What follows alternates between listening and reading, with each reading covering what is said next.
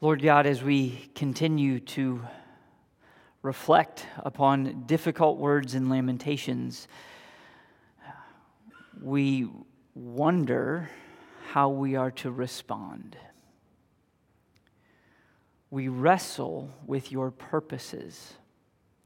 We pray, Lord, that we would have humble hearts and open and eager ears, ready to hear and follow where you lead.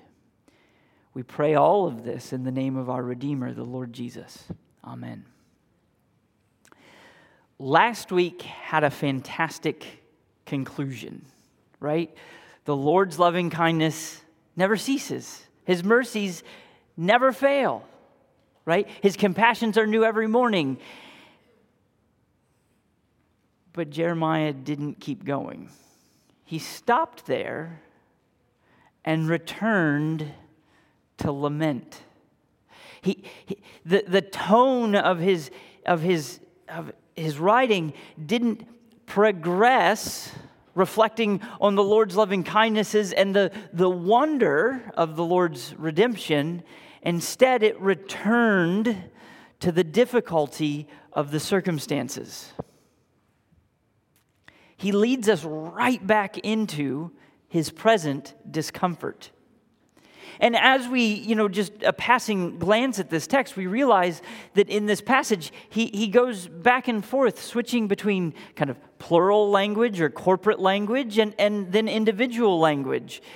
And we see that he's speaking again of the nation and of the difficulties, the present difficulties of the nation. Well, as we think about that, as we reflect on that, we see that he rightly recognizes now, in a way that he didn't in the first part of chapter 3, that the nation has sinned and it needs to repent. Now, I find it interesting that he doesn't refer to his own sin. I mean, we know that Jeremiah, like all of us, was a sinner who was saved by grace. But as he was reflecting on his ongoing life with the Lord, in the way that he as an individual was responding to the difficulties around him, he didn't confess sin and say, I am wrong. And as we talked last week, that has to fit into our own understanding of how the Lord is working in our midst, particularly when times of trouble come to us. But here, as he's referring to the nation, he does recognize that they are wayward and sinful, and they need to return to the Lord. They need to call out to him. But strangely enough, the repeated motif through this second part of Lamentations 3 is unanswered prayer. Right? That the Lord has not listened to the prayer. I mean, you even see this in verses such as 56, where Jeremiah says, "You have heard my voice." It's not as though the Lord has become deaf. He's heard his voice. But then he says, "Do not hide your ear from my prayer for relief."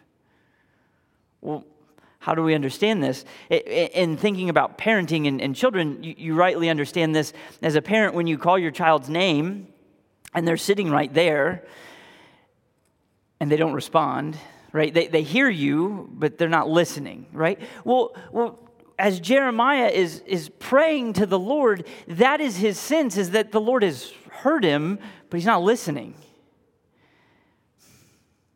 And if we're honest with ourselves, as we enter into this discussion of Lamentations 4, we recognize that unanswered prayer is not just a problem for Jeremiah, but at some point or another, and maybe it's just me, but at some point or another, I'm guessing we've all had prayers that have gone unanswered, and it has caused some amount of consternation, some amount of frustration. What is the Lord doing? We ask the Lord for relief, for provision, and for whatever reason, it doesn't seem to happen. I think the description in Deuteronomy 28 is appropriate, where it seems as though the heavens have turned to bronze, right? We call out to the Lord in the heavens, but it's as though it's bronze and nothing gets through. And we wrestle with that. And how do we respond? And as we've gone through Lamentations, the continuing kind of the drumbeat of the response to suffering is that God's people need to cling to Christ.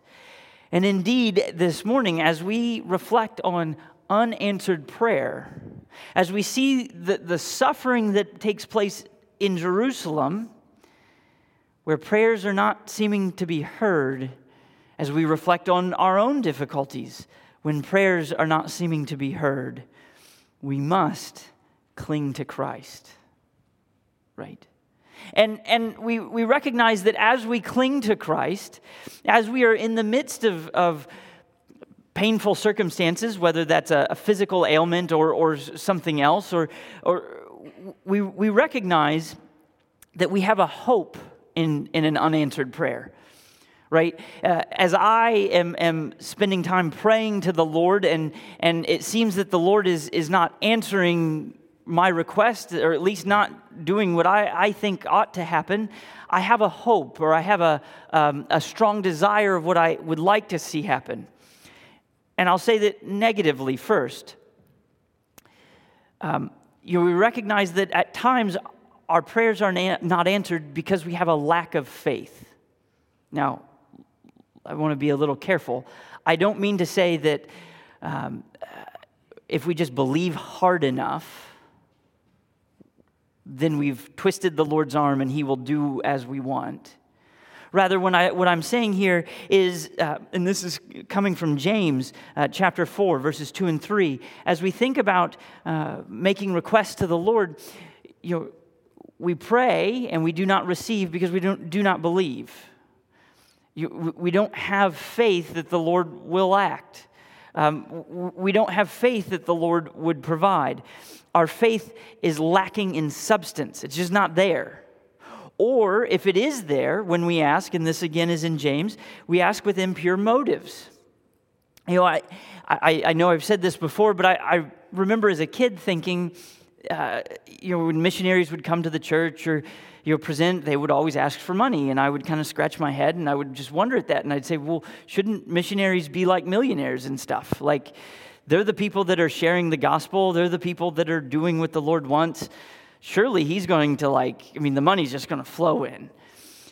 It wouldn't surprise you that as I thought that about missionaries, my own prayers were for things that I could eat or taste or touch or a new car or things that satisfied my own desires, right? I was treating the Lord like a giant ATM in the sky, that He would just give me money when I needed it. And so we understand that as we have unanswered prayers, sometimes there's a negative aspect to our unanswered prayer, where either we do not believe or we ask it with impure motives, and the Lord doesn't answer or says no. But there's also a positive hope in unanswered prayer, right? There's a hope that the Lord is going to be doing something. But as we hope for that, we first acknowledge that the wait is often miserable. And this is true from small to large, right? Whether it's in the morning when you're running a few minutes late and you're walking to the car and you reach in your pocket and you realize that not only are your keys not in your pocket, you have no clue where they are, and you cry out, "Lord, help me find my keys," as the seconds continue to tick, and you're getting later and later and later, and you're getting more and more angry, right? And today, on Sunday morning, you say, well, that's a silly example, and I would never do that. On Wednesday, when it happens, you'll remember, right? This is an unanswered prayer that causes some amount of frustration and suffering. We also see it, though, where we have expectations that the Lord is going to do something, and I'm thinking, well, what about prayer vigils? where we're asking the Lord to intercede for the health of a loved one or an acquaintance. And we pray and we pray and we pray. Or the steadfast prayer over the years that the Lord would change the hearts of an unbeliever, maybe a coworker or family member. And it just doesn't seem that the Lord is answering that prayer. As we reflect on those moments, we have a positive hope in prayer. Right? The negative hope in prayer is that the Lord would not give me. The reason that a prayer is unanswered is that I don't want the Lord to give me something I ought not have. But the positive hope is in the deliverance of the Lord. Great or small, we have this hope that the Lord would deliver us from present trials, difficulties, suffering. Again, it ranges from the small end of the lost car key to the failure of a nation and the collapse of a society, which we see here in Jeremiah, or in Jeremiah's writing of Lamentation. I think as Jeremiah is writing this, as he's reflecting on the Lord's loving kindness that doesn't cease, but in the total and utter failure of the society, such that he says, my eyes run down with streams of water because of the destruction of the daughter of my people. My eyes pour down unceasingly without stopping. He goes on further in 51 to say, my eyes bring pain to my soul because of all the daughters of my city. You're just looking out at devastation and it causing deep and abiding pain and misery. How does Jeremiah see the way forward? I have to imagine that he would have been thinking about one of the words of one of his predecessors. And that's Isaiah, right? Isaiah ministered in Israel, same geographic location, but a different generation.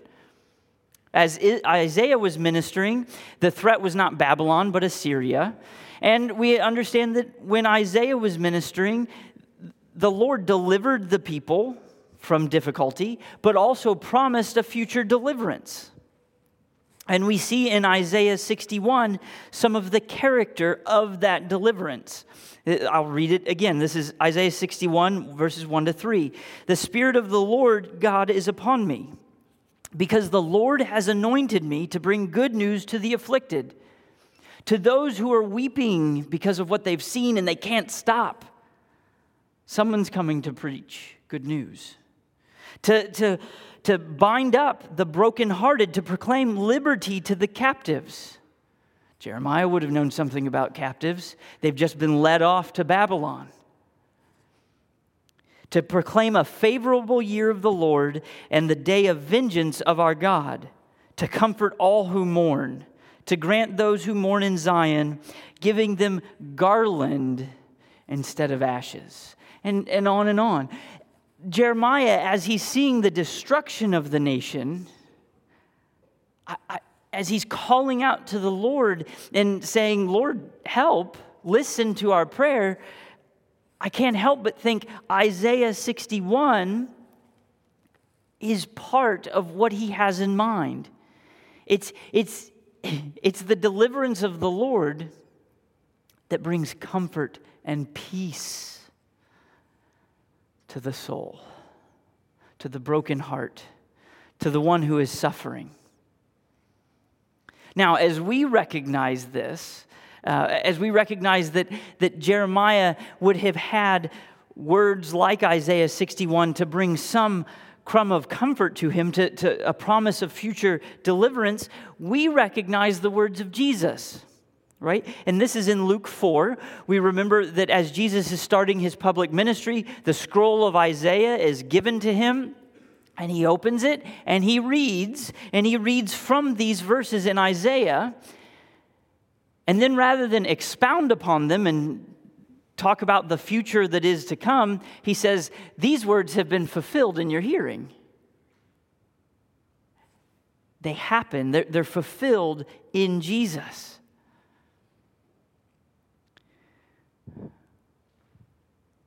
Now, as we think about Jesus in the process of fulfilling Isaiah 61, as we think about Jesus as the one who brings about the deliverance that Jeremiah would so much crave in Lamentations, we have to recognize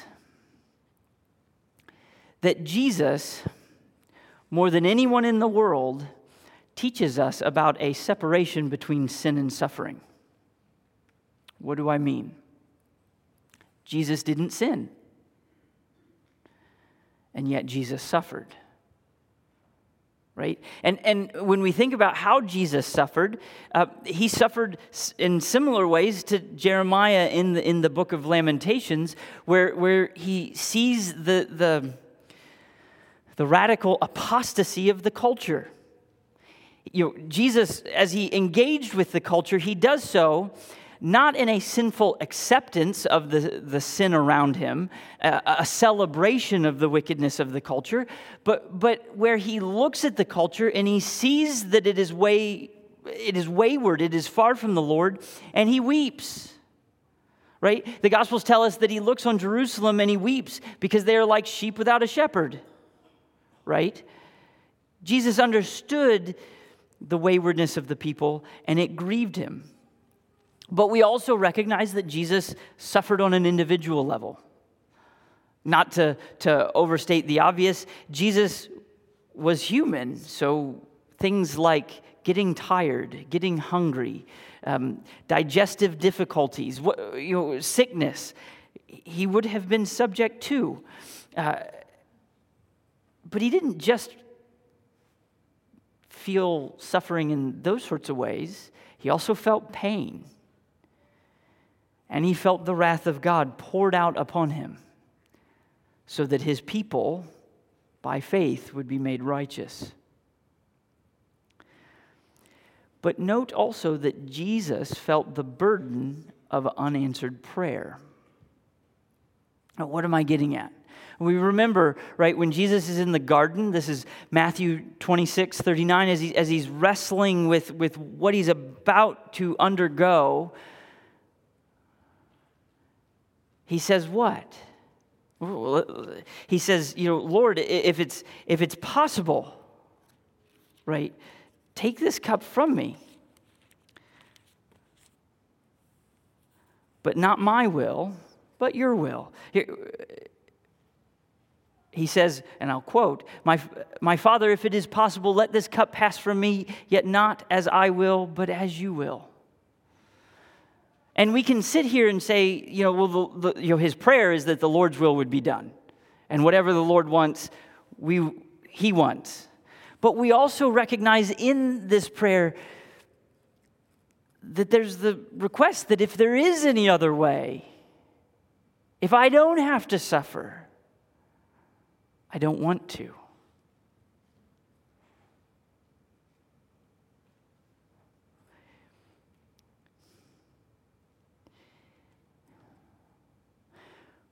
I think this helps us understand that Jesus knew full well what was before him, and he did not enter into this suffering as some sort of pain-loving madmen. As we think about the early church, there were a couple of heresies that either saw Jesus as like a divine being in a person suit, like he wasn't really human, he just was kind of looked like a human, so he didn't feel pain, or he didn't, or that there were early church heresies that saw that Jesus was substituted at the last minute, that he really didn't suffer on the cross.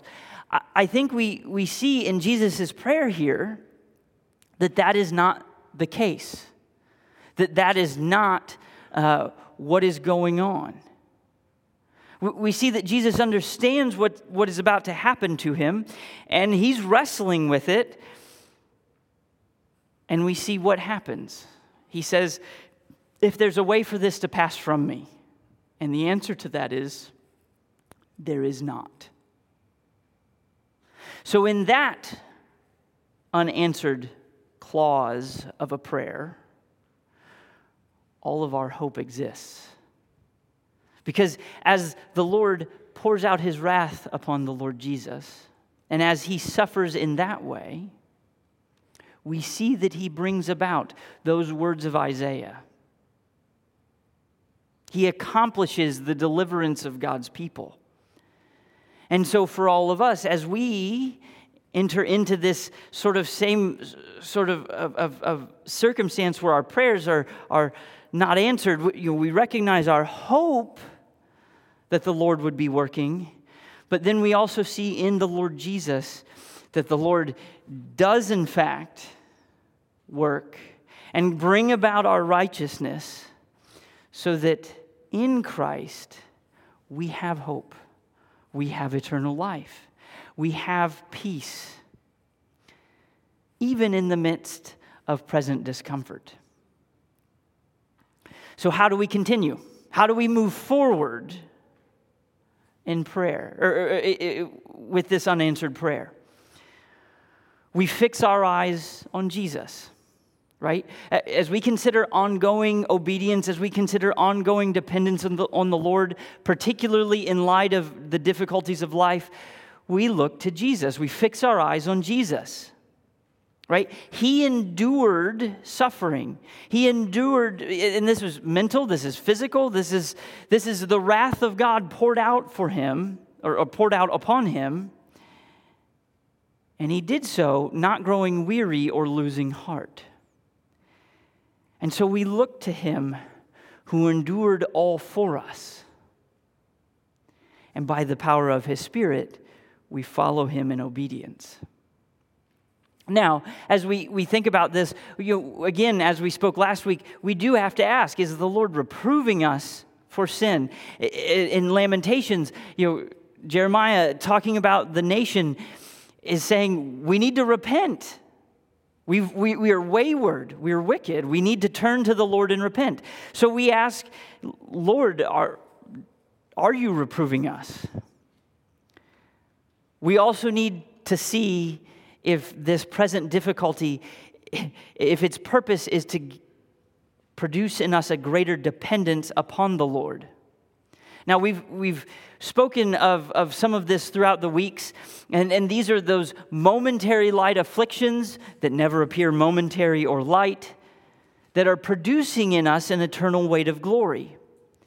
So as we suffer and as we wrestle with the suffering that is in the world around us, we continue to cling to the Lord with the knowledge of what the Lord has already done in making us righteous by his life, death, and resurrection, and that at his return, all things will be made right, and there will be no more suffering and pain. And we rejoice at that the reality of what has been accomplished and the promise of what is to come. And as we think about that, we then recognize that those momentary light afflictions that aren't, they don't seem momentary in light, that they're producing in us an eternal weight of glory. They're producing in us a godly character. Again, I think of this, and this is probably because I have small children, but as a parent disciplining a child, and not even disciplining a child, but speaking about reality as a child is struggling. That when things don't go right, we can say, well, this is building character. Oh, doing the dishes, that's character building. Cleaning your room, that's character building. Not always succeeding, but then learning to try, that's character building. And pretty soon, a child says, Mom and Dad, I think I've got enough character. But we rightly recognize that we don't get to pick how much character is required. Just as our kids don't, so we don't. But we trust that the Lord, and bringing us through the difficult circumstances of life, whether that is on an individual level or whether that is on a societal level, is bringing about a proven character within us. And our hope then is only found when we cling to the Lord Jesus. And as we wrestle with unresolved desires, as we wrestle with unanswered prayer, and we're at the moment of despair, and we're thinking, Lord, are you really listening? Are you really there? Because it's the middle of the week, and I can't find my car keys, and the car has crashed, and life is a mess, and I've had it. Are you there? Something that helps me, and I pray it helps you, is that we remember that the Lord sent His Son to die for us. And in sending His Son to die for us, His Son has spilled His blood that we might know the Lord and be made righteous before the Lord. The Lord will not waste the blood of His Son and spilling it upon the cross if He does not see His people through. He won't waste the blood of His Son and abandon us. Why? One, because He loves us. Two, because He loves His Son.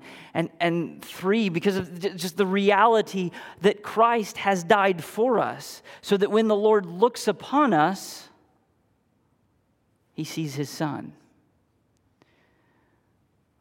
I think the hymn, How Firm a Foundation, actually describes this far more eloquently than I could. And this is the final verse. And it says this: the soul that on Jesus has leaned for repose, I will not desert to his foes. The soul, though all hell should endeavor to shake, I'll never, no never forsake. If we are in seasons of life that feel an awful lot like Lamentations 3, when the sky above us seems like bronze, when the ground beneath us seems like iron, and there is no comfort or peace before us, behind us, or in any direction we look, we need to lean on Jesus for repose,